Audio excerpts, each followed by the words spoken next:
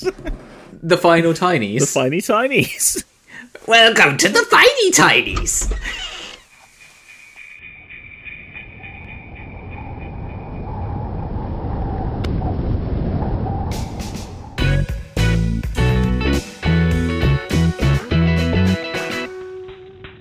Hello, and welcome to the final Tiny Plastic People podcast of the year. We spent the last year painting things, playing with them, and telling you why we think that's great. And here today we've got the editorial team from TPP, which is myself, Rich, we've got Drew. Hello. And we've got James. Yo, yo. So, we're going to take this opportunity at the end of the year to have a bit of a chat about our first year, what went well, what didn't go well, what our plans for the future are, and we're going to intersperse that festively with some individual catch-ups we had from some of our contributors about what they enjoyed about the year and what they're looking forward to next year. It turned out that 2020 Part 2, which was called 2021, was fine to do everything online in. We did it for 1 year. We continued doing it for another year. Yeah. It was great. Just reaching out for new horizons of entertaining ourselves on the internet. No longer is it enough to just do hobby hangouts or play computer games. Now we must spread our opinions. Exactly like thin butter on toast. Yeah. Here comes some hot takes. Melting. We cried. Well, I guess we don't really have much of a structure for what we'd like to say about TPP, but in no order in particular. James, how do you think it's been? How has year one gone? I like running a website. It's fun and hard and other things, but it is generally good. It is a thing that we made as a little community, and it's very lovely to see it kind of come together as a place where people can have articles, they can have podcasts such as these, and it's generally just been like a really nice distraction from the world, and it's been like kind of good to have something which is adjacent to doing hobby, which isn't entirely doing that hobby. So it's more just like taking some time to talk about the things that are actually important, and also, yeah, thinking about the kind of like the general, more like the state of the hobby sort of things at the same time as actually doing some hobby. And not making it just games and painting and building and stuff. It's always good to keep I think going. it's nice to have the option when you don't feel like doing some painting or building to do something hobby adjacent that isn't going on a website and buying something to be delivered to your house, backloading that hobby buzz by just purchasing something. You can go and edit an article or brainstorm an article or do a podcast, just talk about what you're enjoying or what you're not enjoying and why you're not. It's been pretty thrilling, really. I'm particularly proud of the podcast as well. I really like the podcast. I think it's fun. I think it's good. So yeah. Yes, because we didn't set out to do a podcast as a default. We set out with the sort of website in mind, and then the podcast grew off the back of it, really, didn't it? Yeah. I think if we look at our listenership and readership numbers, we're we're by no means anything other than the smallest of fry, but the podcast seems to get more universally a good reception than articles necessarily do. Like people have written and produced some amazing write-ups for us, and they individually seem very popular and go down well with people, but I'd say we maybe consistently get better podcast listener numbers than we do individual article reads. Maybe that's because the podcast's more general and consistent than not everyone's going to be interested in. Yeah, and we kind of fell into a format as well doing it where we would ask. Well, we started out doing like test podcasts to make sure that it was a thing that people would like to do and people could actually do as well, with microphones and recording and Audacity and all that, and video calls, etc. And once people got used to that, that's when we started releasing the podcast as actually a thing. We actually have hidden episodes which we never released, and probably won't, because I can't remember where I put them. There's probably some gems in there somewhere. Probably. Occasionally people do talk about that. Oh yes, I talked about this on a test podcast. Do I have to talk about it again? It's like, yes, you do, because I'm not releasing that. So I think the format which we kind of fell into, where we asked people to actually bring subjects to the table which they were actually passionate about and want to talk about, and then cycle through it. I think that's a really good sort of structure for a community podcast in particular. Like, we invite people from our groups, which we know and love, to come on the podcast and talk about those things if they want to. And if they've brought up something on our Discord channels and things, and we think, hey, that's worth having a conversation about, then it's an open format to do that. And it's definitely much easier to have those conversations in person, even if that's a video call in-person conversation for a recording. It's definitely easier than losing some nuance in the text chat, right? So it's a good opportunity for people to get their thoughts down on paper in a controlled environment. Mostly controlled. I mean, you can't interrupt it with just a gif of Captain Hulk saying vindication or something. Yeah. I mean, I think the advantage, or certainly the goal of Tiny Plastic People, was to come out and provide quite a sort of wide range of voices, wasn't it? It's not a sort of, we're not unified, I don't think, in any particular way we like to talk about the hobby or way we like to experience in the hobby, and that shows in both the articles and also the sort of podcast, that it's, particularly with the rotating host format of the podcast, it's a chance for lots of different people to have a say and quite a few different sort of points of view to be expressed, I guess. Yeah, and I think we were very keen with all of it that it didn't and doesn't become just like an extension of ourselves as us three and previous editorial team members that we've had as well, who've moved on to bigger and brighter things. We don't just want it to be like our blog, what we let some other people write on. It's it's supposed to be this truly collaborative, anyone can do it thing. Without going into sort of the details, there's obviously quite a lot of talk at the moment in the sort of the hobby sphere, I suppose, about sort of, I don't know, the kind of things that go on and how things are presented. And I think it is important to have platforms that do kind of give people a chance to talk about stuff in a kind of a meaningful way that isn't just sort of an echo chamber, I suppose. Yeah, absolutely. I feel like we've got a pretty strong website position or team position on a political curve, at least when it comes to things like fascism in hobby.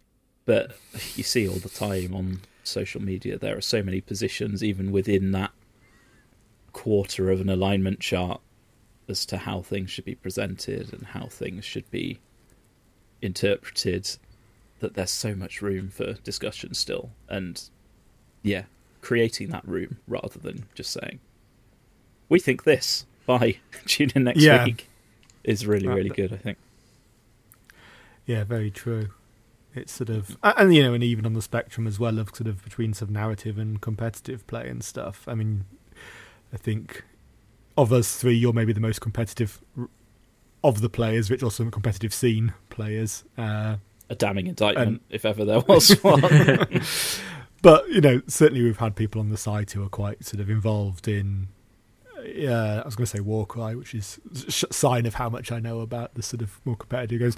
Underworlds is what I was thinking for. We've had some sort of articles by quite a few sort of Underworlds players, and and we've had a focus on that side of things.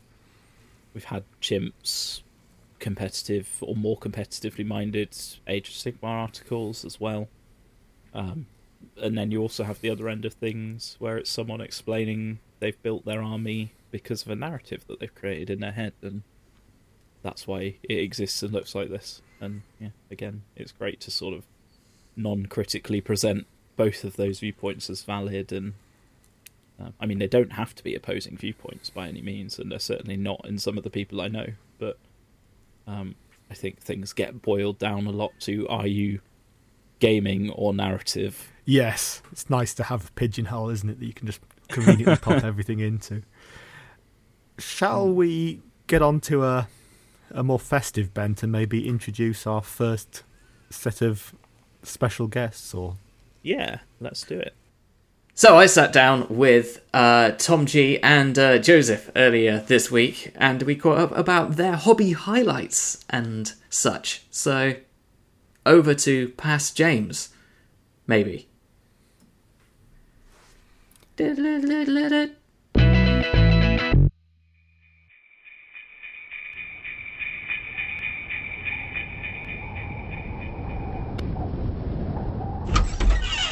Okay, well, I don't know who invited you to, so tell me who you are and why you are here. I'm Tom, also known as Respectable Geek. And I'm Joseph, also known as Game Scholar.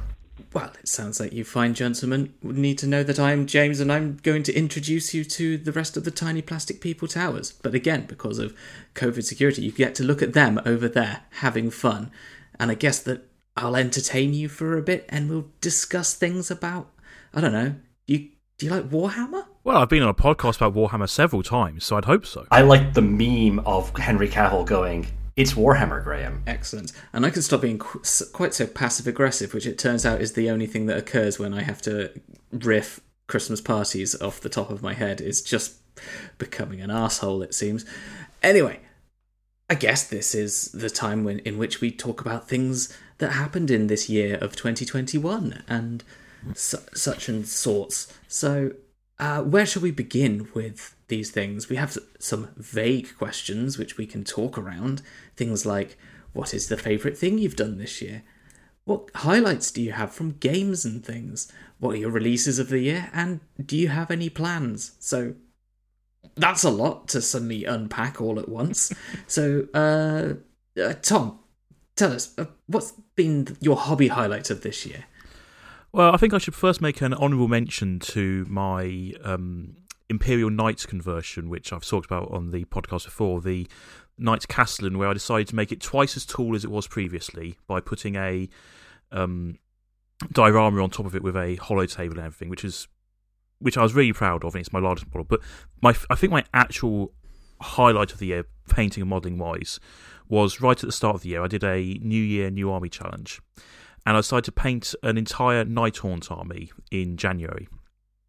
And that took me about 24 hours over the course of the month to paint 75 models.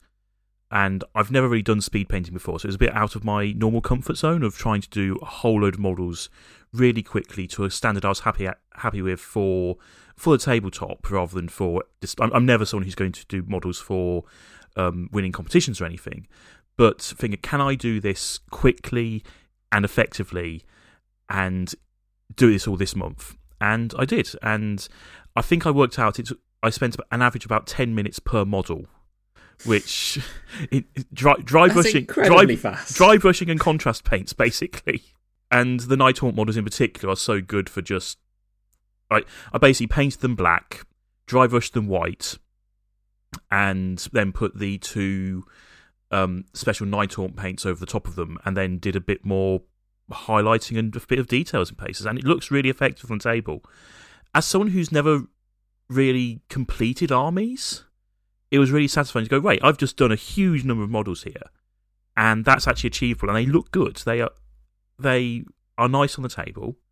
I haven't actually used them in a battle yet. I need to play Age of Sigmar at some point, and I also need to add some more models because Mortal Realms magazine kept sending me more Nighthaunt. It's terrible place to be. I mean, how awful. Yeah, how dare they keep sending me more models. And there's all these nice undead being released this year as well, so I need to do more with them at some point. But as a challenge, it was just really nice.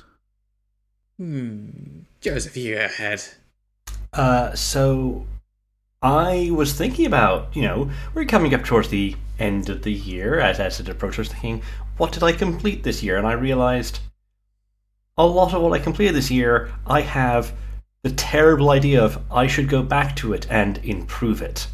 So I have some completed goblins, But I'm going to go back and do more with the completed goblins, because I decided they should be rustier, mainly. More rust. I mean, everything could be rustier. I'm all in on that. So I guess what I finished is I did manage to finish some Space Marines. I think they are done. An army isn't done, but individual squads are done. Just needs a bit more expanding.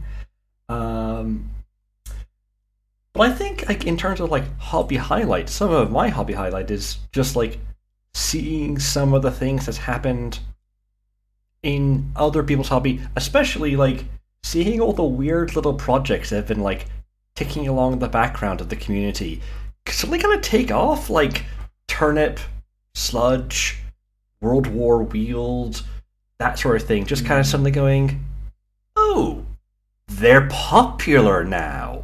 On a small miniature game scale, at least. But, you know, it's kind of cool to see these things sort of take off and then go, oh, do I want to buy, like, 50 quid's worth of Napoleonics and just stick some tree bits to them?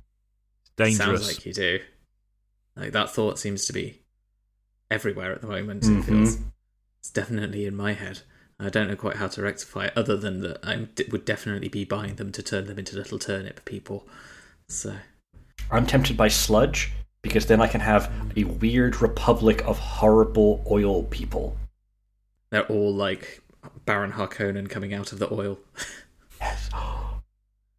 Oh, and then it's Dune as well, and we all know how. Anyone who's heard me on previous podcasts knows that I will bring up Dune. It's been done. Yeah, it's occurred. James has broken the Dune seal.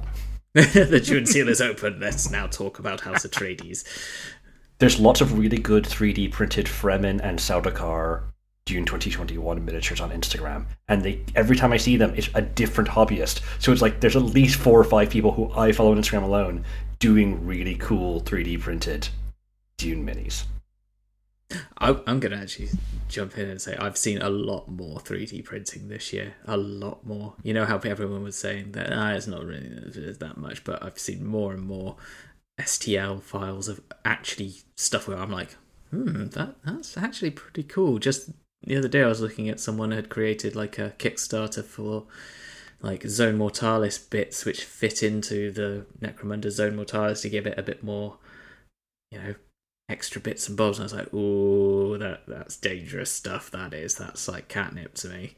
Yeah, because what I love about 3D printing at the moment that people are doing is the extra bits, the add-ons. So it's like the custom shoulder pads people make nowadays for Space Marines is the obvious example, but as you say, gubbins for terrain, just little different heads, different bits, add-ons to what we've already got, because I always felt that the quite uncomfortable, I think, with this sort of, 3D printing will just replace what is coming out of Games Workshop and the other miniatures companies, and we'll just recreate that. And that's not interesting to me.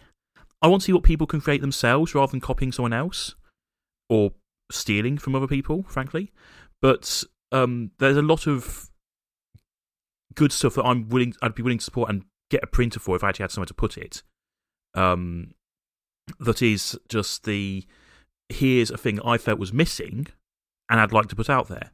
And I think that's much more exciting to me. Yeah, it's very much like it's really become a... I'm trying to think of the right word for it. It's I was going to say addendum. I don't think it's an addendum to hobbying, but I guess it's kind of is. I don't know, maybe it is. It's like the... Sprinkling. It's an expansion. Exactly, it's like a plug-in for your hobby software, and it creates just that little bit more like exciting and personalization, which is what loads of people are after anyway. It's just a different way of achieving that.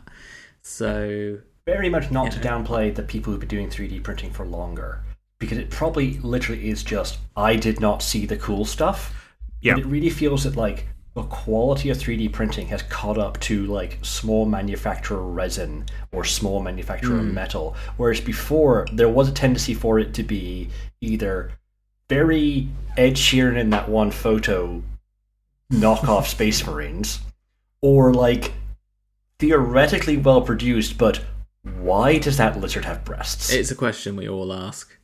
It really feels like it's broken away from that. Like Saint Decent is doing a load of really cool 3D printed and then stuff, because they do a lot of the turnip bodies and helmets.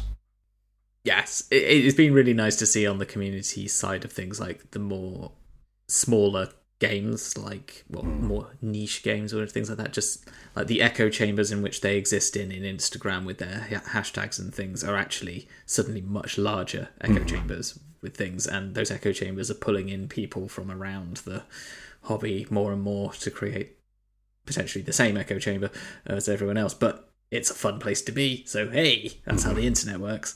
So. Yeah, because places like Instagram are very good for sharing things and thinking, oh, that's something I haven't seen before. And I think there's also good hobby websites out there which do just collate things from all over the place and go, oh, yeah, this is something cool. You go, oh, that looks cool. Or you're on Discord and someone goes, oh, look at this, that's cool. And you go, oh, that's dangerous. Mm-hmm. Is that my next project? Well, we'll sit there. Anyway, what about events? Have either of you actually been to many events this year? Well, I have not. Not events. I mean, or like, I guess game highlights of the year, because events didn't really start until. I mean, I did go. I'm gonna say June. I mean, I did go to a very exclusive event in June, actually, in my back garden. That's the best kind of event for this year, I think. Yeah. I hosted a game of Apocalypse in the back garden for me and a few friends. Because Apocalypse is one of my favourite Games Workshop systems, and it was my birthday, so I thought, yeah, let's have a nice game of Apocalypse. And there's a few things I'd do differently next time, but hopefully there will be a next time. But just getting large numbers of models out on the table and throwing them, well, not literally throwing them at each other, but throwing them across the board at each other, and is a lot of fun and a great way to spend an afternoon. And with the current set of Apocalypse rules, which I highly recommend to anyone who can still get their hands on them, you can actually do it in a few hours over the course of a day, rather than that size of game taking a week. And yeah, it's a lot of fun. I do need to run it again at some point, because I've now got an extra knight to put onto the battlefield. And as much as I'd like to use my knights in main 40k, it sometimes feels a bit cruel. I don't often have that size of game, so the main arena for them is going to be Apocalypse. Yeah, they're perfectly suited for the really, really big games. And Apocalypse is so good. It's such a shame that there's not been... I'm sure probably this time next year we'll be talking about, wasn't it great that Apocalypse 2 came out? Because like Kill Team 2, it seems like the next step, probably a new version of Apocalypse. I don't know how well it did, but it was very good. I really enjoyed the game which we've had of it. I mean, if they do a new Apocalypse, I hope that they keep a lot of the mechanics they've got of the current one, because I think there was a lot of backlash, unfortunately, against it, because it really moved away from base 40k and used very different mechanics. But for me, that's actually one of its real great strengths, because old Apocalypse is always about trying to take your games to 3,000, 4,000 points using the same basic rule set, and that was just unmanageable. Whereas these... No, it doesn't work. Whereas these sets of rules did actually make it work. And if people are interested in Apocalypse, there is a community out there which is doing more data sheets for the models that have been released since Games Workshop last updated, so you can actually get things which are as balanced as you need them to be for Apocalypse available through there. That's been my biggest complaint, is that they just said that here's your data sheets, but then they didn't add anything new. And as an AdMech player, that's like half the codex now.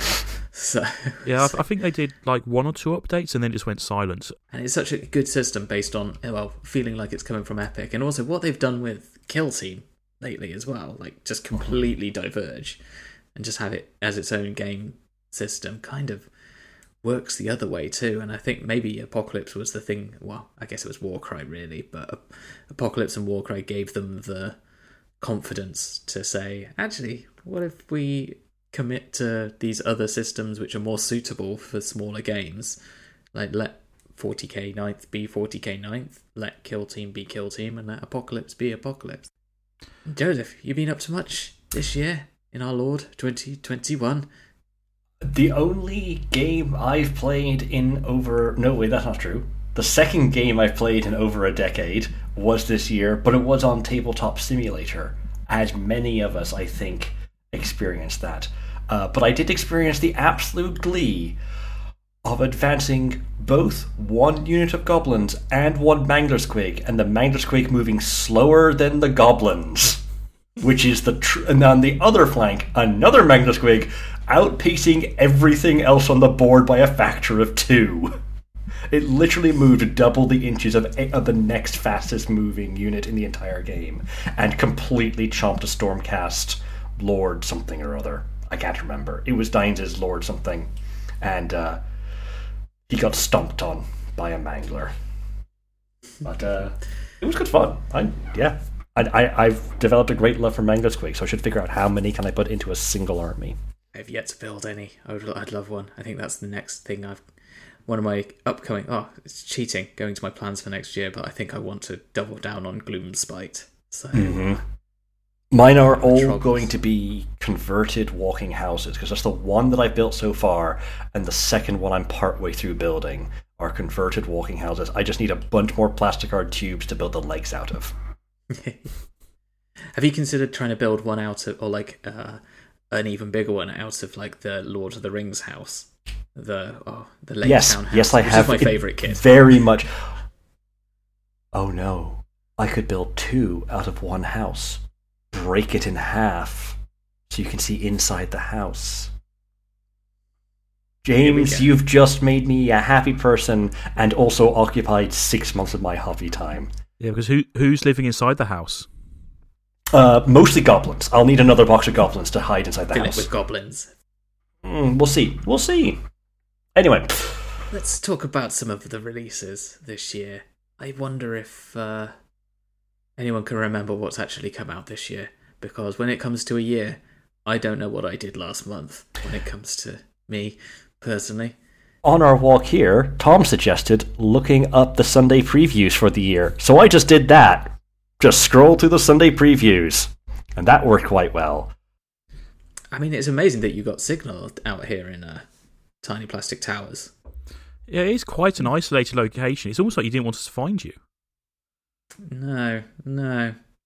There was so much this year, including things I forgot, and also stuff that I'm not even sure I saw references to in the headlines for the Sunday previews, but I know came out this year, like the Mini Guard refresh sprue, which gives the Cadians new heads and guns. Did anyone else remember that? Because I only remembered when I noticed I didn't see it in the Sunday previews. Wasn't that the same day as they announced the Gaunt's Ghosts box? It might have been. So it might have been in the Ghost Return. I remember it being announced, and I remember them saying it's sneaking out, but they didn't say exactly when. It was just like, and then the rebox of the Cadians just was there. A bonus. But then the 2 traditional classic Warhammer armies got full range refreshes, or near to full, because Vampire counts, because that's what Soulblight is, and Orcs.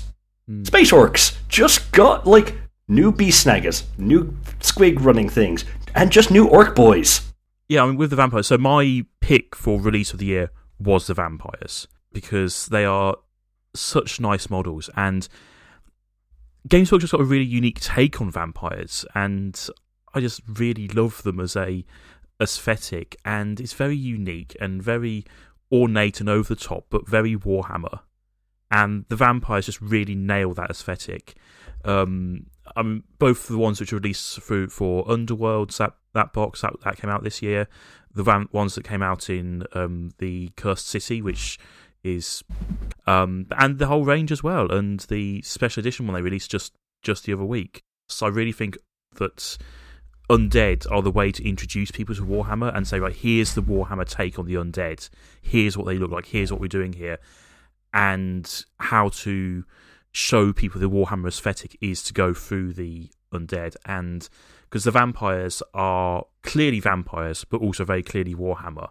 I just really love them, and I've got a few of them, and I just need to work out what colour to paint their armour, because I keep changing my mind.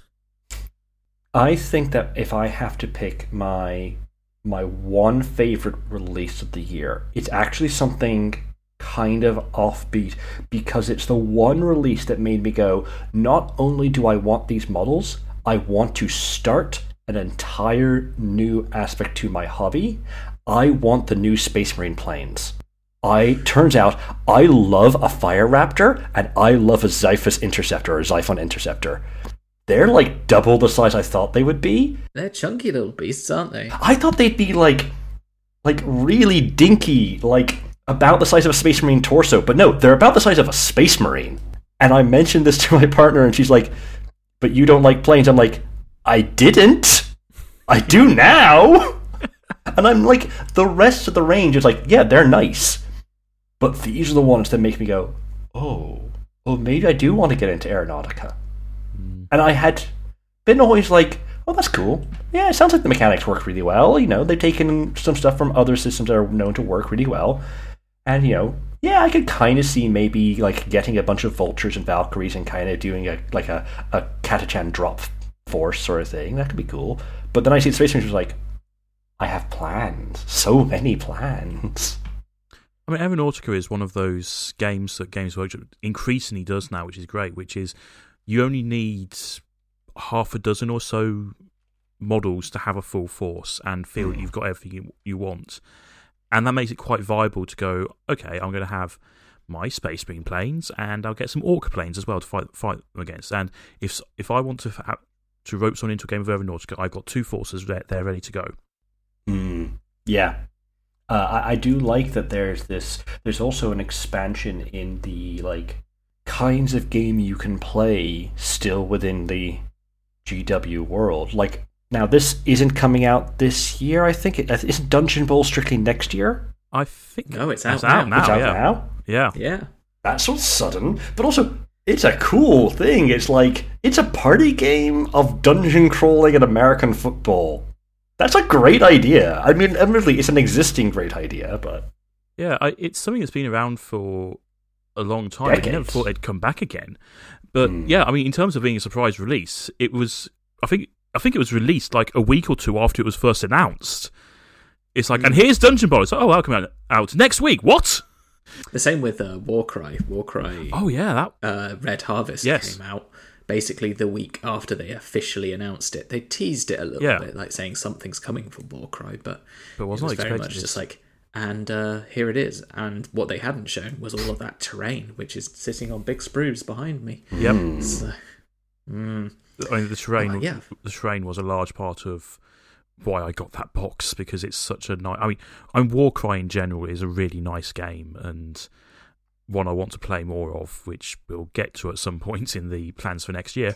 But it came out as like, oh, I really do want this. And I mean, I would have bought Dungeon Bowl had they not released Warcry. How dare they? Because, of course, we had Age of Sigmar 3 this year. We did indeed. And Dominion, and that was Indrasta. A really nice set. Yeah. This isn't strictly a game or event, but just being on our Discord, our Role Models Discord, the day Indrasta was announced and seeing the reactions come in, even from people who weren't watching the stream, of just like, and that was just everyone's reaction, like, she's so cool. And then also seeing like the amazing rulebook art of her leaping into a canyon of chaos. Yeah. And that was so strong. That was like... Indomitus had like a strong launch, mostly because it was 40k and, you know, we were excited by the idea of more Space Marines, I guess. But when they showed off those new Stormcast, and I don't know if I've gone on record saying I didn't really like Stormcast very much before, something about the proportions, something about the way they looked or whatever, but I didn't really like them before. But I did buy Dominion, because all those new ones in their fancy, tall, slightly thinner armour just look absolutely incredible, and then led by Indrasta, which is just... I wonder if that is Model of the Year for me. Possibly. I haven't even painted her yet. I haven't taken her off the sprue yet, but that's because I'm intimidated about what to do with it. So yeah, I'm painting my Stormcast at the moment, and they are really nice models to paint, and I'm sort of doing all the base layers on all of them at the same time, and I'm just looking forward to Indrasta quite a lot. Do you have the clock going on those ones as well to compare it to the Nighthaunt? No, I don't actually, because I've been doing a lot of the painting for them in a social in a social circle, so I don't. It's because I time my painting by how long the podcasts I listen to while painting are, so I don't have a actual time on them, unfortunately.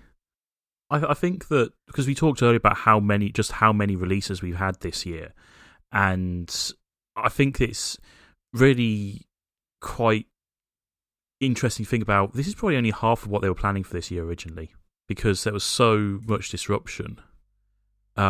Because Cursed City, I'm fairly certain that the sort of reliable rumour speculation is it was supposed to be released in about October, November 2019.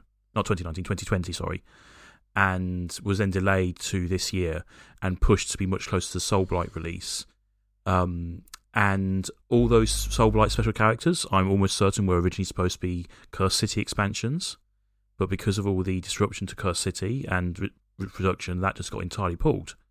And I think there's definitely things which are in the pipeline that we'll see over the next few years, which were originally intended for this year. But it has given us a chance to focus on things, I guess, as hobbyists. Like, you don't have to always be buying the new thing. You can be working on your own little projects. You can be finding fun 3D printers on or exciting, strange indie projects and things like Turnip and Sludge and all those things coming out. Like, it's an exciting time where if something like Games Workshop can't keep up with like your hobby lust, it's actually a time to say, well, what can I do to keep myself entertained with all of these models? They can't be for nothing, and then start doing your own thing almost. So I think it's really helped fuel a lot of that personally, and I think that's great. There's also, if really they did only release 50 to 70% of what they had originally planned on releasing this year, oh my god, what would a normal 2021 have looked like in terms of hobbyist wallets? Games Workshop being able to even fit all their products into the average Warhammer store, which isn't a very big store space when you look at them. I actually think, if anything, I'm looking at the Sunday previews and going, they could probably slow down for 2022 and just like take it easy on everyone and just be like, okay, we'll release 75% of what we did in 2021. It will still keep people busy. And then in 2023, we'll have another. Because I'm looking, how can you possibly maintain this? Like, it's kind of like how people were a little bit worried this, and they did actually roll back. People were a little bit worried of, we had, I can't remember the order of the first two, but we had Mortarion, Magnus, and Goleman in a relatively short space of time. And people were like, are they going to run out of Primarchs to release? And the answer is no, because they just stopped. Yeah, I mean, in terms of release pace, I think we're going to see this sort of pace for the foreseeable future, because the thing to remember is that the current releases that are hitting us now are probably all things that were still designed as tail end of 2019 at the latest, just because of production time and the sort of release pipeline that Games Workshop has. So we're going to, in the next couple of years, start getting to the point where their ability to sculpt stuff was much more curtailed because of not being able to actually go into the sculpting studios. So I think they can't go any faster. But this is in fact why their current competition to win a year's worth of Warhammer of every release is a threat to the people buying from the web store. They call it a competition. It's a threat. I suppose that brings us actually quite neatly onto our plans for next year. I mean, obviously my plan is to win the competition and drown under a pile of sprues. What are people's plans for their hobby next year? I want to finish a bunch of smaller forces, because yes, I have some Space Marines and I have Goblin Gits, which I want to expand on and build up into a proper AOS army. But I've realized that other than those two, both of which are ideas I quite love, I don't necessarily know if I want other armies, or at least I don't want to be planning those armies. So I have an idea for some trench-themed Chaos Space Marines and cultists for a kill team. So 3 basically berserkers and 8 horrible trench golems. I have an idea for a Necromunda Booker the Outcast gang themed around a fallen noble house who are basically just like, they still have all the cool stuff, but they're also all either very, very old or very, very inbred, because they refuse to integrate with the people around them because they're a noble house. They don't deal with scabs and scummers. And I'm going to give them all names like Augustus and Leopold. I probably want to get... I've forgotten the probably release of the year was probably the Underhive Market, to be honest. That's true. It is the most playset of the year. Yes. And I do love the playset energy of it. That is very satisfying. I built mine the other week. It's so good. Tiny coffee cups. Okay, so in keeping with that, I have a really dumb idea. I want to collect a sort of black denim goth-themed Orlok gang and name them entirely out of characters from the very bad 1990s part CGI transforming vehicles TV show Vampires, the TV show about vampires who are cars, possibly starring Gary Oldman under a pseudonym. That's a real TV show, and I'm going to name all of my Orlok gangers after characters from that. That's an incredible deep cut. I know. I only found out about it because it got mentioned on a podcast. Not even an old fan from when it came out. No, but the names are good. The names are very good Necromunda names. I will not spoiler them now, but you could probably look them up on Wikipedia if you're curious. But that is one of my plans for next year. I just want to have a bunch of little gangs. Yeah, I mean, until you said about the vampires bit, I was saying, have you been reading my show notes? Because that's pretty much exactly what I was going to say about my plans for next year as well. That I just want to get into the skirmish games more. Throughout this segment, we've been talking a lot about the small scale games, both the Games Workshop producers and things like Sludge and Turnip. And I have armies. I quite enjoy painting them. It's very satisfying to have a complete army, but there's so many good skirmish games now that Kill Team, Warcry, Necromunda, Underworld. They're all small projects, which I really love the models for. And I want to just take the time to actually complete a few of them next year, I think. And I haven't gone quite so far as working out which bit of random 90s culture to name them after myself, though will have to go and search for it to find one so that we can have a rollout of Necromunda all based on the 90s, as is right and proper. But there's so many nice things there, and I can think, I can try this out and try out this game, and then I've got this game, I can play it, and I think I've got all of the Warcry warbands they've released, for example, which I just want to paint up and do something with, and that also gives me an excuse to paint the terrain for it as well, which is beautiful stuff. And so I think I've been saying this for a few years now, to be fair, that this is the year I'm going to start getting more into skirmish gaming. But that is the plan once I've finished the various army projects I've got going on. I'll just quickly mention one of those army projects is, going back to the start of the podcast, I'm planning to do my speed painting again in January with some Necrons, and I have a lava-based colour scheme for them. As if they basically their tomb complex got slightly flooded with lava.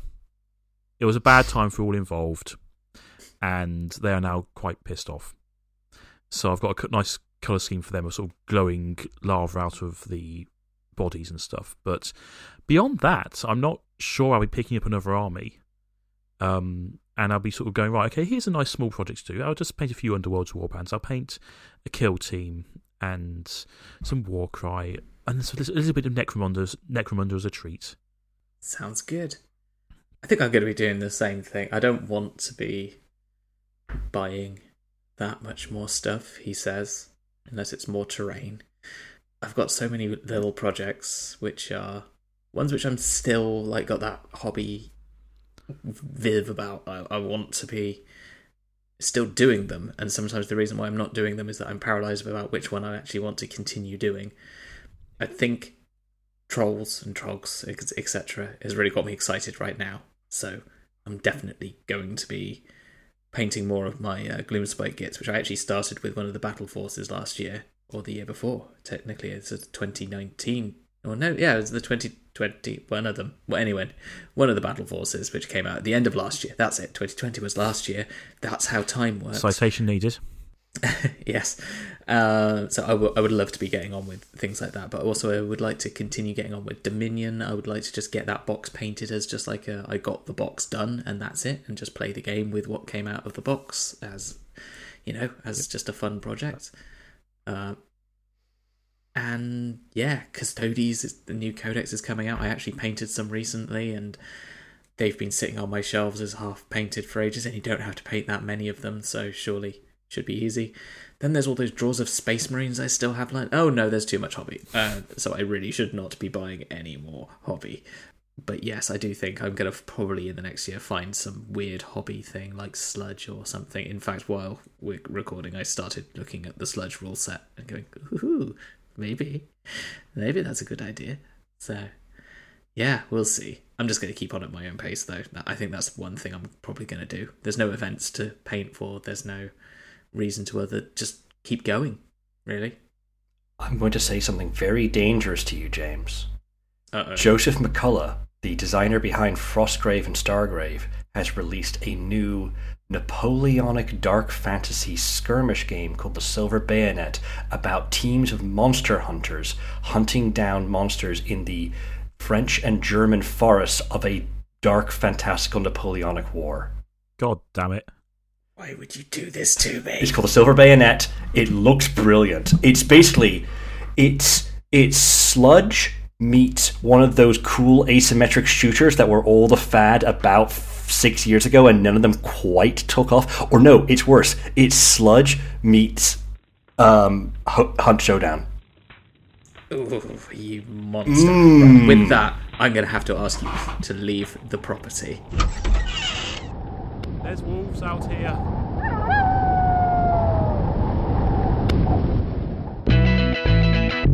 Why, those were some very handsome opinions which we just had there. The rest of us also caught up with other members of our community. So I'm going to hand straight over to Drew. Who did you have a catch up with earlier this week? So the first chat I had with folks it was just myself and John, who's written quite a few articles for the site, but hadn't been on the pod before, so it's familiar from the writing but not as a familiar voice. So yeah, me and John had a catch up, much like you did, James, where we sort of went through how the year had been for us.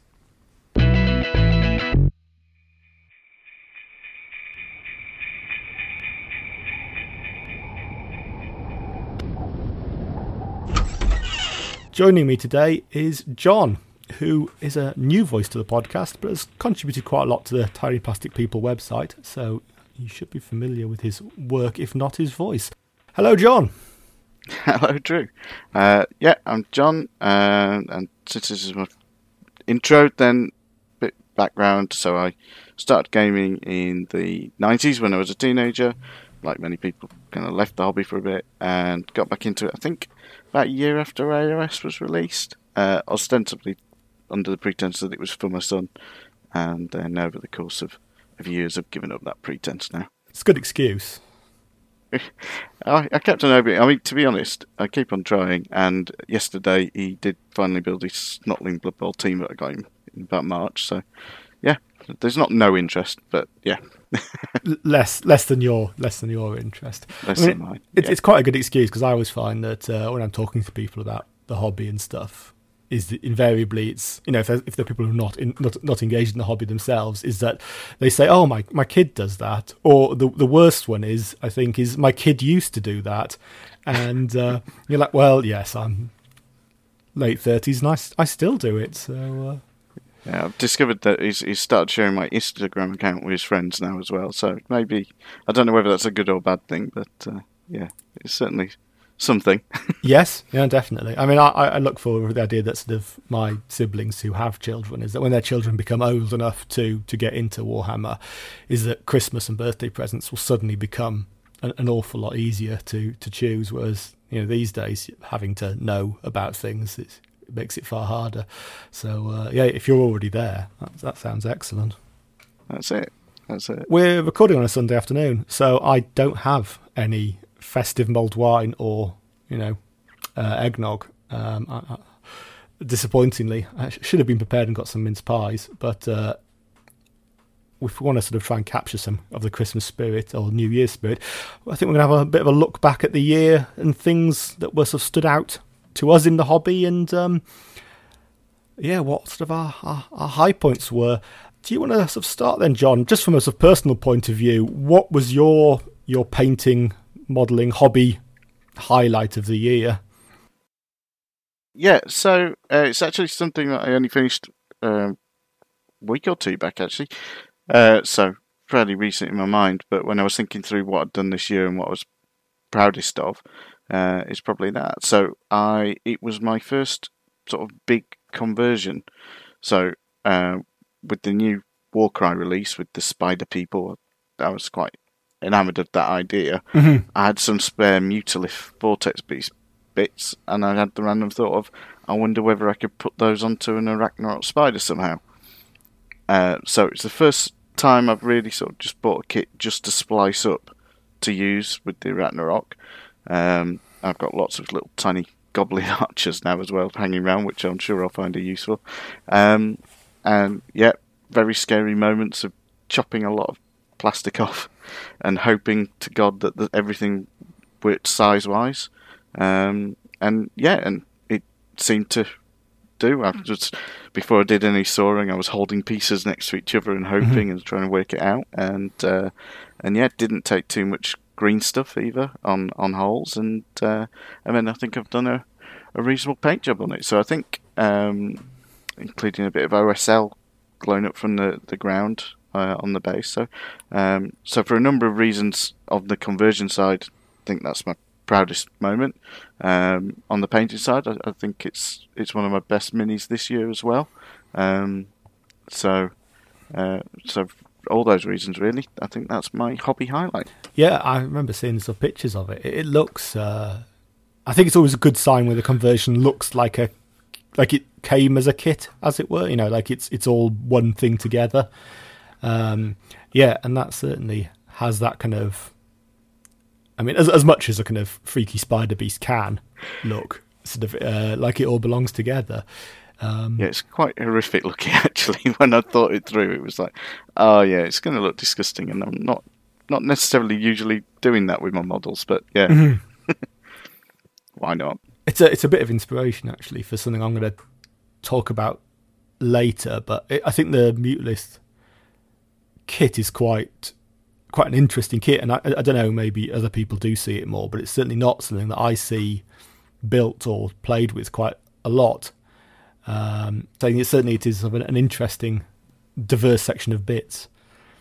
Yeah, so and I had a bit of because I bought one in the year. Obviously it's a dual kit with a Slaughter Brute, and unfortunately I got one of the sprues instead of both sprues, so I got sent a whole extra box. So I had all these extra Mutalith parts effectively, which is why I had it. But equally, what I decided at the time was to just try and magnetise the heads and the various bits so that I could run it as Eva, and tried to paint it, and I just hated it. I absolutely hated it, dude. I couldn't get the paint job right to work with all the different bits and the two styles of miniature. Yeah. I was never really happy. And the kit itself, the main Slaughter Brute base, Mutalith base. So actually, when I was painting it, I wasn't really keen on actually how it presented itself as a model. So doing something like this, I'm actually far happier with the Mutalith that I've got now, that I can run that one, and I'll probably at some point just strip the Slaughter Brute, paint it as a Slaughter Brute, so I can at least be happier that it matches that, and just leave it as the Slaughter Brute. So yeah. And it fits quite well into forces you've already got then, so it's not just a sort of standalone monster for Warcry. Primarily I've got Chaos AOS stuff, so I've got primarily Slave to Darkness and Khorne and a little bit of Tzeentch stuff, so I can fit it into Slaves to Darkness or the Tzeentch side really easily. It's like I say, it's definitely impressive. What we'll have to do is dig it out your Instagram page for it, and I'm going to make sure that's in the show notes. So I think it's quite a good thing to see. I was just going to ask you, what was yours? Hobby highlight We were just talking before we started recording that it's hard to remember, particularly with years like they have been. Scanning back through Instagram, I haven't painted that much, or certainly not that much compared to what I normally do. And I was trying to think then. I've done some Titanica stuff, which I quite liked. It was a sort of different scheme to my usual Titanica stuff, and it is sort of quite bold and attractive. But I think if I was going to have to say sort of as a highlight, like you say, combined all the different potential ways to score a model, it's probably is it the Terrorgeist? I keep calling it sort of just a dragon, but for the vampires, Age of Sigmar vampires. It's absolutely amazing. The way you've done the lighting on that model is absolutely fantastic. It just looks so menacing and there's such an evil presence about it, sort of flowing up from the ground. It's incredible. It's very kind to say, thank you. Yes, it's certainly probably the most complicated thing I've done from a lighting point of view. And as for those who don't know the Terrorgeist kit, it's kind of like a skeletal dragon that's sort of squatting, kind of like a giant bat on all fours. So it's quite complicated from a sort of model point of view. It's quite like a cage almost to try and get in and paint around. And I decided that I wanted. I'm doing my entire sort of vampire force as this sort of force at night, but to give them some interest, there's this sort of glowing pink lighting coming off the ground for all of them. It's sort of vaguely inspired by the Total War games, the Warhammer Total War games, where the vampires have that kind of corruption they spread into the land. So the idea that the vampires themselves have kind of poisoned the land, so these sort of weird pink glowing bits, which just conveniently mean that I can put fancy lighting on the models. And it was, certainly a challenge to paint, both the scheme that I chose, but also the model that I chose it for, because it is so spindly and like a kind of odd cage. Was there lots of sort of reaching a dry brush through to try and do some OSL on the inside of the cage, or? Yes, I think I super glued the wings on when I did all my initial priming, and they did all the initial main work with the wings on, and then because they're super glued, I could crack them off, and then it's only sat on its back legs, and I had a chance to get in and start painting it up properly, and then I put the wings back on, and then finished the final stages there. And I'd also kind of copied this scheme on the wings, and I can't remember the woman's name. She's a Polish painter, and she's very good, and if I could remember her name, I'd probably make a terrible job pronouncing it. But she does these very striking kind of dragons and demons with a kind of, it's almost like a sort of cellular pattern across the wings, and that was what I was trying to sort of replicate, and I don't know, it was an added level of complexity, which I don't think I'll do it on any of the other vampires, certainly. But it's good to try stuff like that and push it, isn't it? I mean, it is, and particularly a showcase model like your Terrorgeist is. It's going that extra mile just makes it that much more special when it's done. Yes, yeah, exactly. Like you say, it's a big model, and I don't really want to do that much lighting on a sort of horde of sort of skeletons and things. So if I can have them quite muted, and then the lighting show up for the force on the big models, it hopefully will work. But what it has done is it took me, I think, a reasonably intensive 2 months, maybe 3 months to paint it, and it kind of sort of torpedoed the rest of my vampire army, because I was like, I just don't want to do this anymore. It's like it's too, because I built quite a complicated base for I can't remember her name.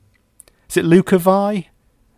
The dragon vampire, the sort of new dragon vampire things they have, which is like half dragon, half vampire. Yeah, I can't remember the name. Mm-hmm. Yeah, the weird centaur things. Yes, that's the one. So I've modelled her up, and I spent a lot of time green stuffing candles and things. So I've given her quite a kind of a Bloodborne-y style base, because she's perched on a ruin anyway. And then I built kind of a hill for her to stand on. And now I just look at it and I'm like, oh, it's going to be awful to paint, and I just don't feel like I want to, because not only has it got pink underlighting to match the rest of the army, but I've now put a load of different candles on it, so it's like... They don't all have to be lit. No, I suppose not. She sat on my mantelpiece, just sort of hiding away from my paint table these days, because I want to paint, and obviously it's the sort of, the height. That's the other sort of centre point for that army, but it's intimidating myself with the scheme that I'd set up. So yes. We'll see. One day you'll just go, do you know what? I'm taking it down. I'm going to get started, and that'll be it. That's it. It's what I need to do. Yeah. And just once you get going, and then in 3 months' time, I might have finished it. So I look forward to seeing some photos as it gets done, or when it's done. Yes, whether you post any work in progress. But yeah, that'll be fantastic. Hopefully be it, and get Ashley. Maybe I should just start that this afternoon. Just get some base paints down, yeah. So, it's been a funny year for actually playing games, for meeting human beings, but what would you... Have you had any game or event highlights of the year? Potentially, I suppose it's things that you haven't attended and stuff you've just seen online, because obviously a lot of stuff has moved online these years. Yeah, I haven't been to any events. I've played a few games with family and local friends, but so when I was thinking about this, I actually think it was Warhammer Day that I'd class as my big game event highlight of the year. When I was thinking about it through, it was quite a strange one. I think normally, because I'm not a 40k player, I've dipped into Kill Team this year, and I've just bought an Aeronautica Imperialis set, and I've got a few issues of Imperium, so I'm beginning to sort of head into that direction, but I'm not generally a 40k player, so a lot of the times when there's been these big events in the past, a good chunk of it hasn't necessarily been as relevant to me. But I think the Warhammer Day this year, I think there was the really cool vampire lady that they announced as a special thing, miniature for the event a couple of weeks before. Oh, yes, yeah. Yeah, the one which then you could do a baby dragon, which everyone seemed to want to do. And even though I haven't got any vampires, it was like, ooh, yes, that looks like a fun model to get. I have to admit, there's been a couple of vampires this year that inspired. And then, obviously, we started with the silhouettes, and the silhouettes looked like some of them looked quite interesting, and we knew that the war cry was coming because there'd been some announcements and things like that. And then, to me, it was quite a short event, unlike some of the other reveals where it's at the end of a day, over a weekend. We just had sort of an hour and a half solid of just reveal. And most of those reveals were really brilliant. There was something for everyone, I think. But particularly for me, I was quite excited by quite a few things. So, not as bothered about Shadow Throne, but loved the special miniatures for it, that Gene Steiner Cultist. There was that new Maggotkin Sorcerer, and announcing the Maggotkin, the pretty fly for the Blight guy. I can't remember who made that joke first, but yeah. Dungeon Bowl as a surprise thing, which just I haven't bought it yet because I've been buying a lot lately, so need to save some funds, but absolutely that'll be something for next year. The Warcry reveal, that terrain, that was the first time we saw all the terrain that was coming with it, that mining set, so that was that then? I totally lose track of time. Yeah, that was impressive, yes. So I was already like looking through, going, "Oh my god, look at that terrain! Those mining sets." And I've got that. I've based all the terrain. I haven't. I've done a couple of pieces, but I haven't managed to finish very much of it. But it's a huge amount of stuff in that box. It's far more generous than the original starter set. I mean, obviously you're paying a bit more than that was, but Yeah, and then there was the Ogre Pirate, and there was Jagatai Khan for Horus Heresy, and then there was an announcement for the Red Gobbo Christmas miniature. There was just everything was just brilliant reveals, and like I say, I think the way that they did it, just the short, here's a special thing, we've got special miniatures. I thought they did quite a really good job. So it was a very exciting sort of day. So yeah, that was my event, I think. It was impressive. I hadn't realised that so much had come out in that day until you'd said it. And I do remember now. Yeah, it was quite concentrated. Really, it was just sort of a lot of stuff for a lot of different systems. And I don't remember Dungeon Bowl at all, but. I mean, people like to try and predict what GW are coming out with and stuff, and then they can continually come out with stuff that is just so, I don't know, weird and wonderful that you're just like, oh yeah, it's a game from the mid-90s that, you know, I wouldn't be surprised if like Man of War came back now or something. It's sort of, it really could be anything. Yeah, tiny ships with little paper sails. There we go. Yeah. Good old days. What about yourself, Drew? What was your hobby highlight event? Yeah, I was thinking about this. I have an in-person one, so obviously I've like I think like everyone, I've not got a lot of games in this year, but what I did spend a lot of lockdown doing was kind of getting into Horus Heresy, and I started a Dark Angel army from scratch, basically, and sort of just watched a lot of battle reports on Horus Heresy and things, and sort of played a couple of test games with myself, and then I think it might have been talked about on one of the pods. We talked about it on one of the pods. We did an entire Horus Heresy special pod based off the back of it, but a few of us met up at Warhammer World and got to play sort of Horus Heresy. You know, people like me who'd also picked up or dropped into Horus Heresy during the lockdown, got to meet up and just got some Heresy done. And I think it might have been on the Sunday of that weekend where I played other pod host Rich. And it was his Iron Warriors versus my Dark Angels, and it kind of felt like a kind of completion of the sort of, I don't want to say completion of the painting journey because half of my stuff wasn't painted by that point, but a completion of the journey of getting into Heresy, really. And although I'd played some games earlier in the day or earlier in the weekend, they'd very much been learning games, and that game felt like we were both playing a full game. It was very close, and we were doing the things that our respective armies should be doing. I don't know. It's games like that I really kind of live for. I think where, you know, everything just feels like the mind's eye picture, I suppose. You know, like a sort of Siege of Terror book where there's Marines and Terminators, and you've got Land Raiders disgorging squads into sort of brutal fire and then charging home and things, and it just felt right, and it felt like that. And it really sold Heresy on me as well, I suppose.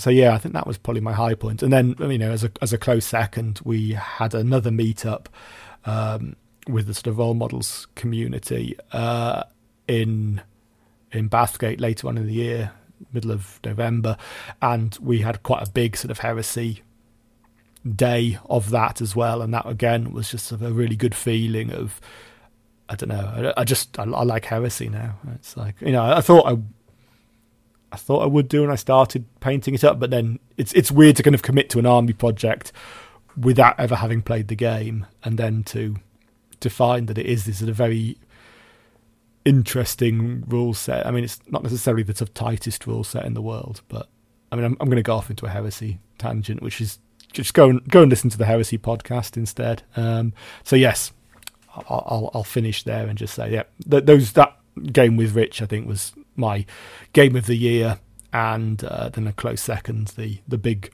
Heresy sort of 3-a-side or whatever it was that we had in Bathgate with the role models community. It was good times. Excellent. It looks really sort of I mean, the pictures from the Warmer World one, particularly with all the scenery in the background, it was really evocative. And we were talking just before the pod. I really like in it keeping the destroyed vehicles in place in situ. It makes it look like it's a battlefield. I know some people do like cotton wool and stuff to smoke and things like that, and it just it just adds another layer to it that the other systems don't have in terms of that. And I think, like you say, it helps root you into the game, or the appearance from the outside is it's a really nice mechanic to root you into it in your mind. Yeah, no, exactly. It's certainly what I used to do a lot when I used to play games and things, back in second edition and stuff. And I think in second the vehicles might have stayed in too. But the idea that you are affecting the battlefield, and it's very narrative, I suppose, is the way of looking at it. So yes, yeah, no, it was very nice sort of combination of everything there. We've kind of touched on this a bit, maybe in your kind of highlights of the year, but obviously we've had quite a lot of things teased this year, and also quite a lot of releases this year. Would you say has anything really stood out for you? What's your favourite release? Yeah, so I actually got it last week and built it. So that's probably where I've cemented this thought of my favourite release from the year. So there's been an awful lot, but also with the nature of the world this year, I think there's been quite a long lead time sometimes between things being announced and actually being available. And so some of the stuff that was revealed halfway through the year is only just sort of be coming out now, which is just very strange. But and I'm going to pronounce this wrong because it's an impronounceable name, but I'm going with the Blood Bowl Skylar Anfingrim model. Sounds like a good attempt at pronouncing it. Well, yeah, until someone, listens to it in a Black Library audiobook or something and it's completely off, but yeah. And the reason why it's obviously it's a Forge World model, so it's resin, which I do hate working with resin. I don't like. Super glue sticks incredibly well to your fingers and not to the miniatures, and holding things in place. But the reason why I think it's my favourite miniature for the year is because I think it epitomises Blood Bowl and probably a lot of GW in the fact that you've got this incredibly kinetic ball of muscle and sinew with arms and legs poking out in all different directions, barely touching the ground. It's just balanced on one hand and the tip of a tail. And it's a monstrous figure with claws and horns and all sorts and big teeth. It's going to do some damage, so it's the grim side of the hobby. And then it's wearing football shorts, football socks, and it's pushing down on this elf, so that this elf has got these big bulging cheeks through all the air, all the wind being knocked out of it, in just the level of silliness that is Blood Bowl, quite frankly. And whereas a lot of the Blood Bowl miniatures are snotlings sort of aside, but a lot of them are very po-faced, and the silliness is in the game. I think there's a lot of inherent silliness in that model, which just symbolises the game to me. Yeah. So, yeah. I'd forgotten about the elf being squashed. It's you're right. It's a very kind of strange model in some ways, but it really does capture that kind of cartoonishness, I suppose, of the sort of Blood Bowl. Really kind of over the top details, and like you say, it's a giant hell demon, but it's still got its football gear on. Yeah. And then, the two things which really amazed me when I got it was, one, that elf head is a separate part, so you could just mount it on a random model. That'd be hilarious for a conversion opportunity. And then the other thing is, so Blood Bowl, if people don't know, you get special bases, slaughter bases, even though quite a lot of the figures now don't fit into the slots anymore, and they all have a hole for the ball. And usually with the big guy figures, Forge World big guy figures, you get a larger base, but you can drill through. There's slots for where the ball can go, and you can pick. And this one, the base that arrives is just your standard GW base. There's no pretense that this character is going anywhere near the ball other than to knock it out of someone else's hand. He's not going to score a touchdown. He's just here for the violence. And it was just a nice little touch. Plus, then I don't have to fill the base, fill the slaughter hole. Yeah, it's a win-win. Yeah. What about you, Drew? What was your release of the year? I struggle to remember what came out this year. Thinking about it now, and maybe to have the pretense that we're not solely a Games Workshop podcast, I think Infamy by the Two Fat Lardies came out at the start of the year. If it didn't come out at the start of the year, I think it was just the back end of last year, and that's their Roman rule set. And I picked it up around the summer, I think.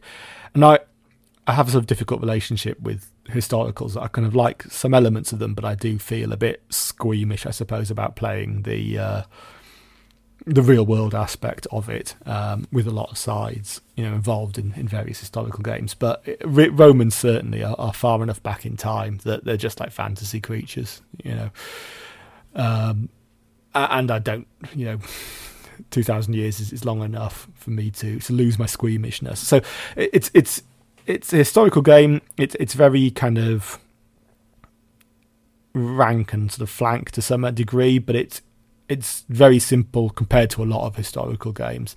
So I kind of got quite keen on that, and it's miniature agnostic really, so you can play at any scale that you want within limits. So I've picked that up at 15mm, or I've bought the rules and I've bought separate 15mm models to go with it, and it's quite nice to just look at terrain on the 15mm scale and look at armies on a 15mm scale. So I think that's certainly, I'd have to say, a highlight, as in it's somewhere that I think I might spend more of my hobby time these days.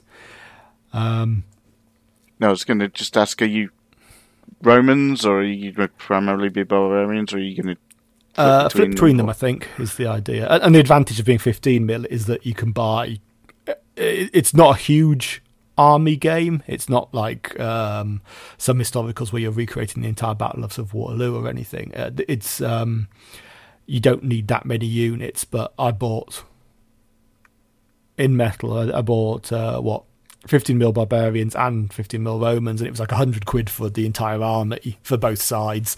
And the other thing is, I don't know anyone else who plays Infamy, so it made a sense to buy both armies, and then I can, people can just play with me, or I can trick people into playing with me. Yeah. Is it, because I've not heard of it at all, so I'm just looking at it now. So forces around 50 figures. So is it sort of 2-3 hour game, is it? Or yeah, it can be very short. The Two Fat Lardies, when they do their games, all have a kind of common design element, which is that they're very command focused, and your officers on the table matter a lot, and force morale matters a lot. So it isn't just individual unit morale, it's the morale of your forces. And quite often the game's finish not by destroying the opponent, it's by routing them as an army. So if you go very aggressive very early, they can be very short games if they go wrong for you. And it's one of the interesting things about Infamy, more so than any of the other games that they've released, is that Infamy is very asymmetric on the play style, that Romans are very, very effective soldiers. They are very resilient, and they can react, literally break the game turn and react to enemy attacks because of their discipline. Whereas barbarians play in a very flexible way, and they don't deploy normally. They deploy from ambush points, and they control the terrain, and they're relying on really singling the Romans out, trying to break units off, and sort of harry and skirmish to win there. So it's very different to anything else I play. And like you say, the length of the games is about 2 to 3 hours, but it can be very much on the short side of that or very much on the long side of that, depending on how cagey you want to be. And one of the other things with it is that you have uncertain control. It isn't like a Games Workshop war game where you're like, oh well, I'll just move all my units. All the Too Fat Lardies games, you have control uncertainty. So you, in this one, in some of the other ones, it's dice based. In this one particularly, it's card based, and you deal out the unit activations from a deck of cards. So the Romans might get to activate 3 units, and the Barbarians might get to activate just 1 in a turn. And the number of the unit which activates is defined by the cards that are dealt out. So you might want to ambush with your barbarian leader with his elite troops, but if his number doesn't come up, you don't get the chance to do that. No. I feel like I would always be pulling the wrong cards out of the deck if I was playing that. It sounds like, sorry, again, I'm just looking, it says it's like the first volume in a series of 3 parts covering different bits of Rome's wars, so some expansions and hopefully some interesting new dynamics with the different armies that you'll be able to field against them. It's certainly all, in the core book, it's all the Northern European stuff. So I've built my army as Britons, who are quite different from the other sort of Northern European armies. And obviously Romans fought everyone who existed at that time in the kind of, any direction that you can go from Rome. So I could certainly imagine there's plenty of room for expansion they've gone north, so in a south, east and west direction.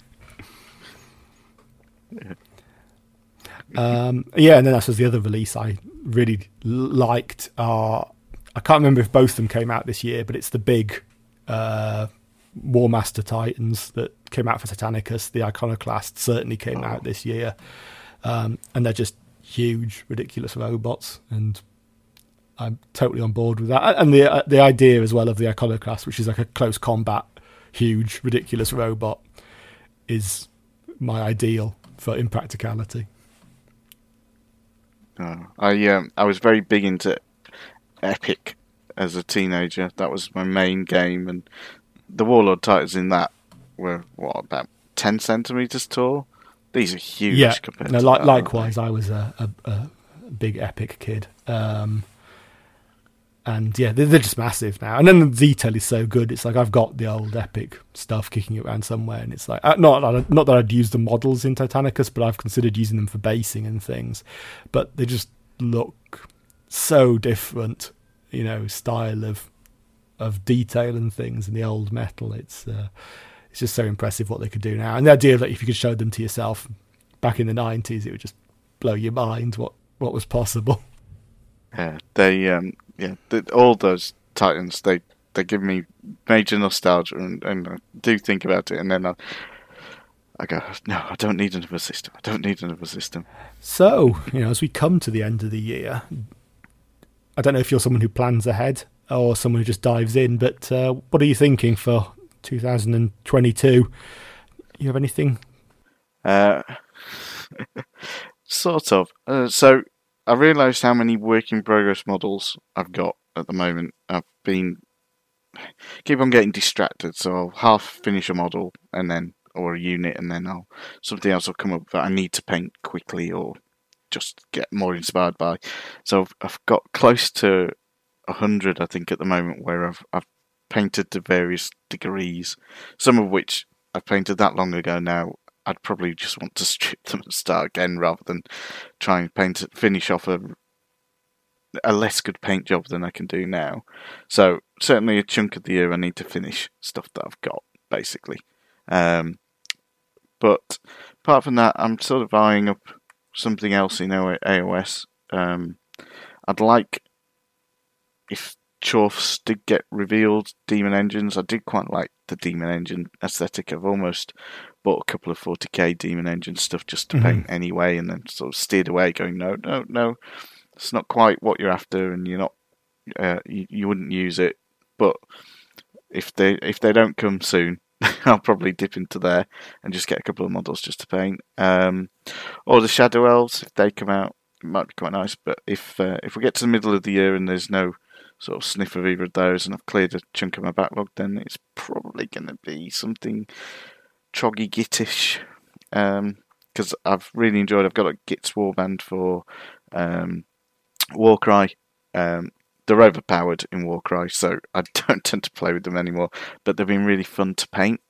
And I got a little Goblin Fanatic, which I think is probably my favourite model that I've ever in terms of painting it. So yeah, possibly go down to some Gits. I do like Gits, certainly. They are a good character for Force again, I suppose. It's like you're talking about stuff before with Blood Bowl. It's like Gits have a lot of personality in their models.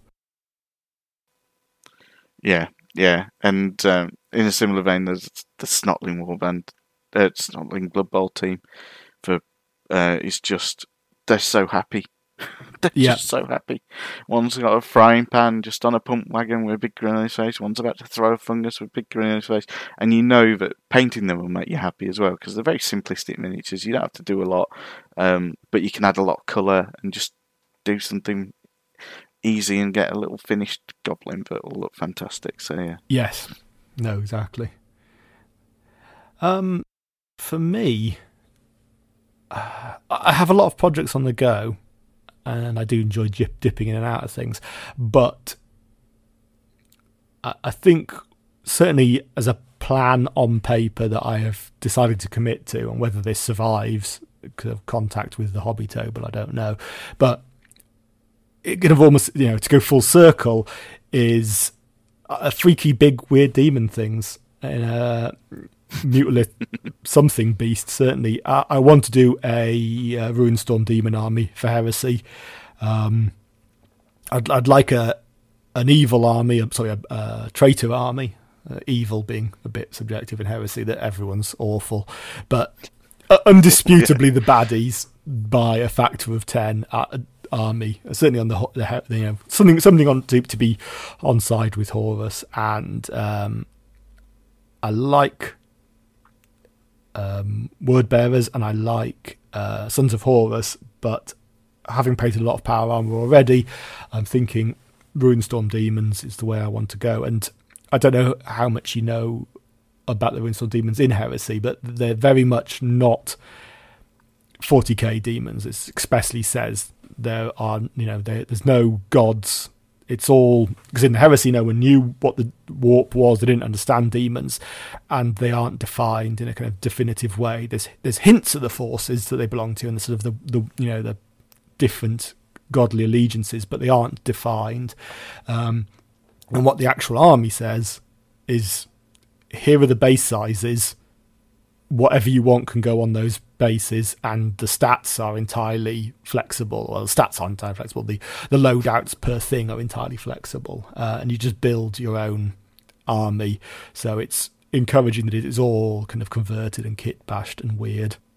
Wow. I've seen some of the Forge World Ruinstorm Demon models, which I thought were really interesting. I have to say, I thought they were Khorne related when I saw those, so maybe it's those. There's three brutes, which are the kind of middleweight demons. Bodyguards are the bigger demons, but they're the only ones that actually are identified, as it were. But no, they don't have keyword Khorne or anything. You can run them as whatever you like.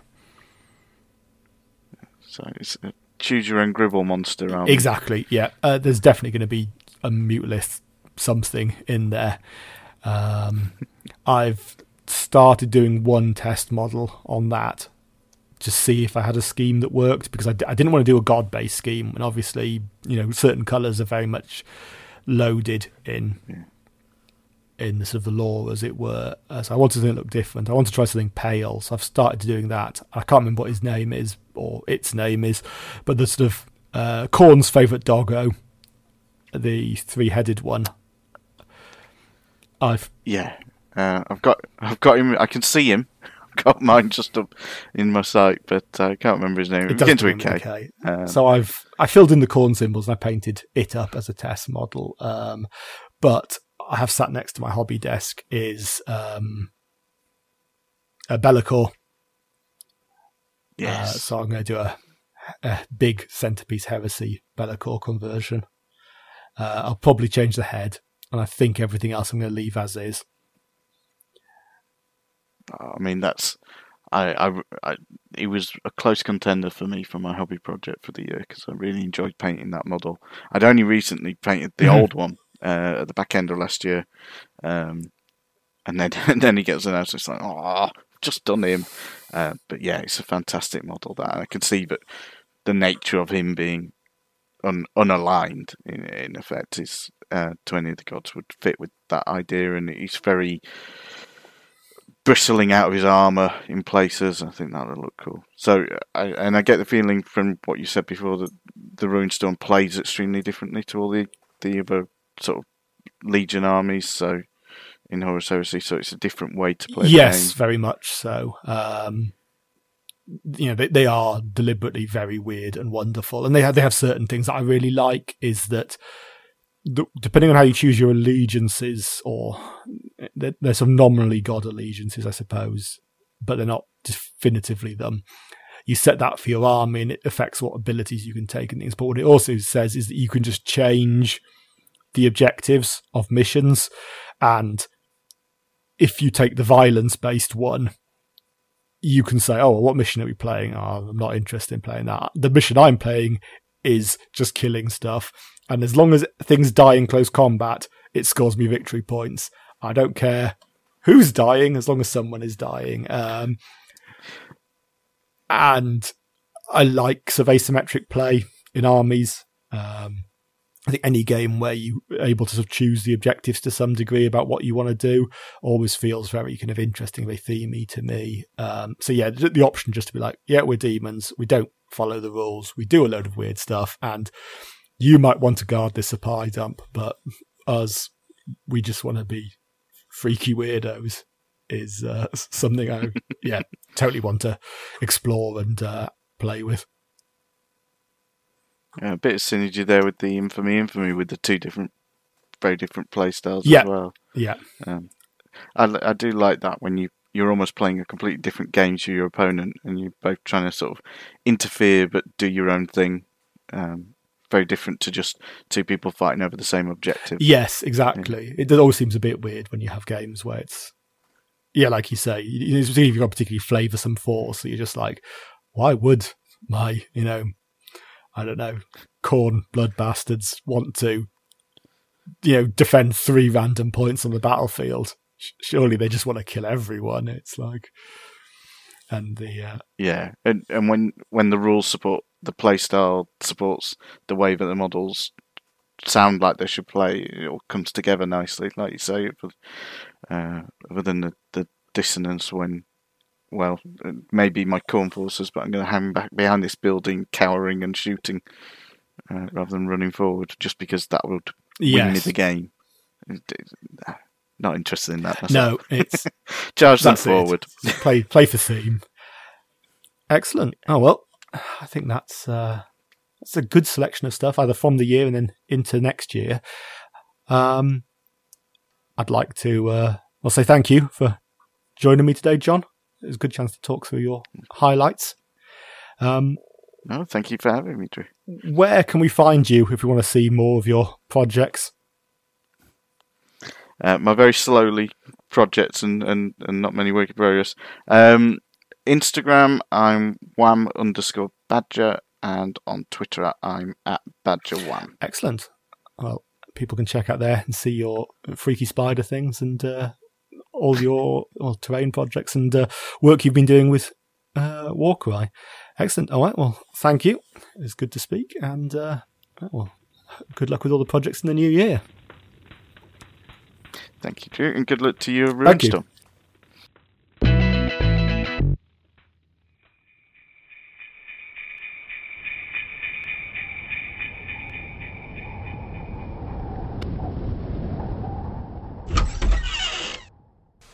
I think it was sort of interesting and sort of telling from what we'd been talking about, that there was sort of a shift in the back end of the year where we actually got to sort of play games in person and sort of meet up. And I know for a fact that I've talked about Rich in the section that he hasn't heard, so I can make it.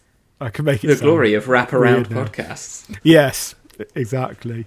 But I was certainly talking about, actually all of us were there at Warhammer World for the Horus Heresy games that we had, and that was a nice point to see human beings face to face, but also play games, and maybe kind of live what we like to talk about in the podcast, which is always this sort of thing that we're very much for, sort of demonstrating, I suppose, and inspiring certain types of games, or playing games how you want to play them and things. Have it your way. Yes, the three or other ways of playing, as it were. 3 or possibly more.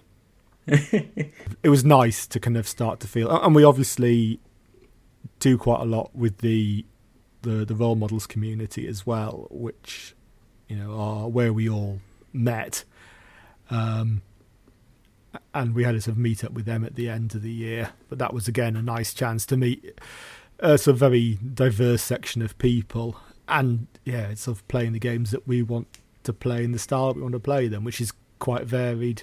And it's a chance to do sort of different things with different people, and I suppose is how we would like Tiny Plastic People to be, is it's a chance for lots of voices to come together and a big old cooking pot and make up something sort of more interesting than the sort of sole ingredients. Exactly. It was like a real highlight of the year to actually be able to get together with essentially our big hobby family and play some games.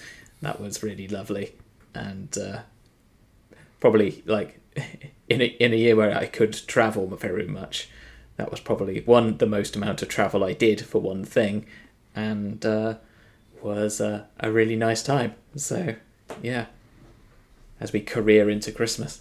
It's true. It seems like a distant memory again now, doesn't it? It does. It feels like it was ages ago. It was only last month, wasn't it?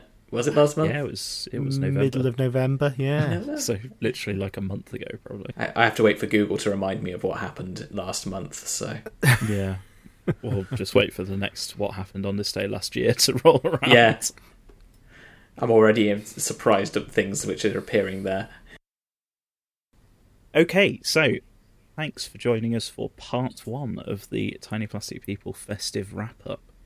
Our Santa's sack is burgeoning with opinions and thoughts and takes from the last year, so much so we've had to split this into 2 parts. Join us again next time, where we'll be bringing the sleigh.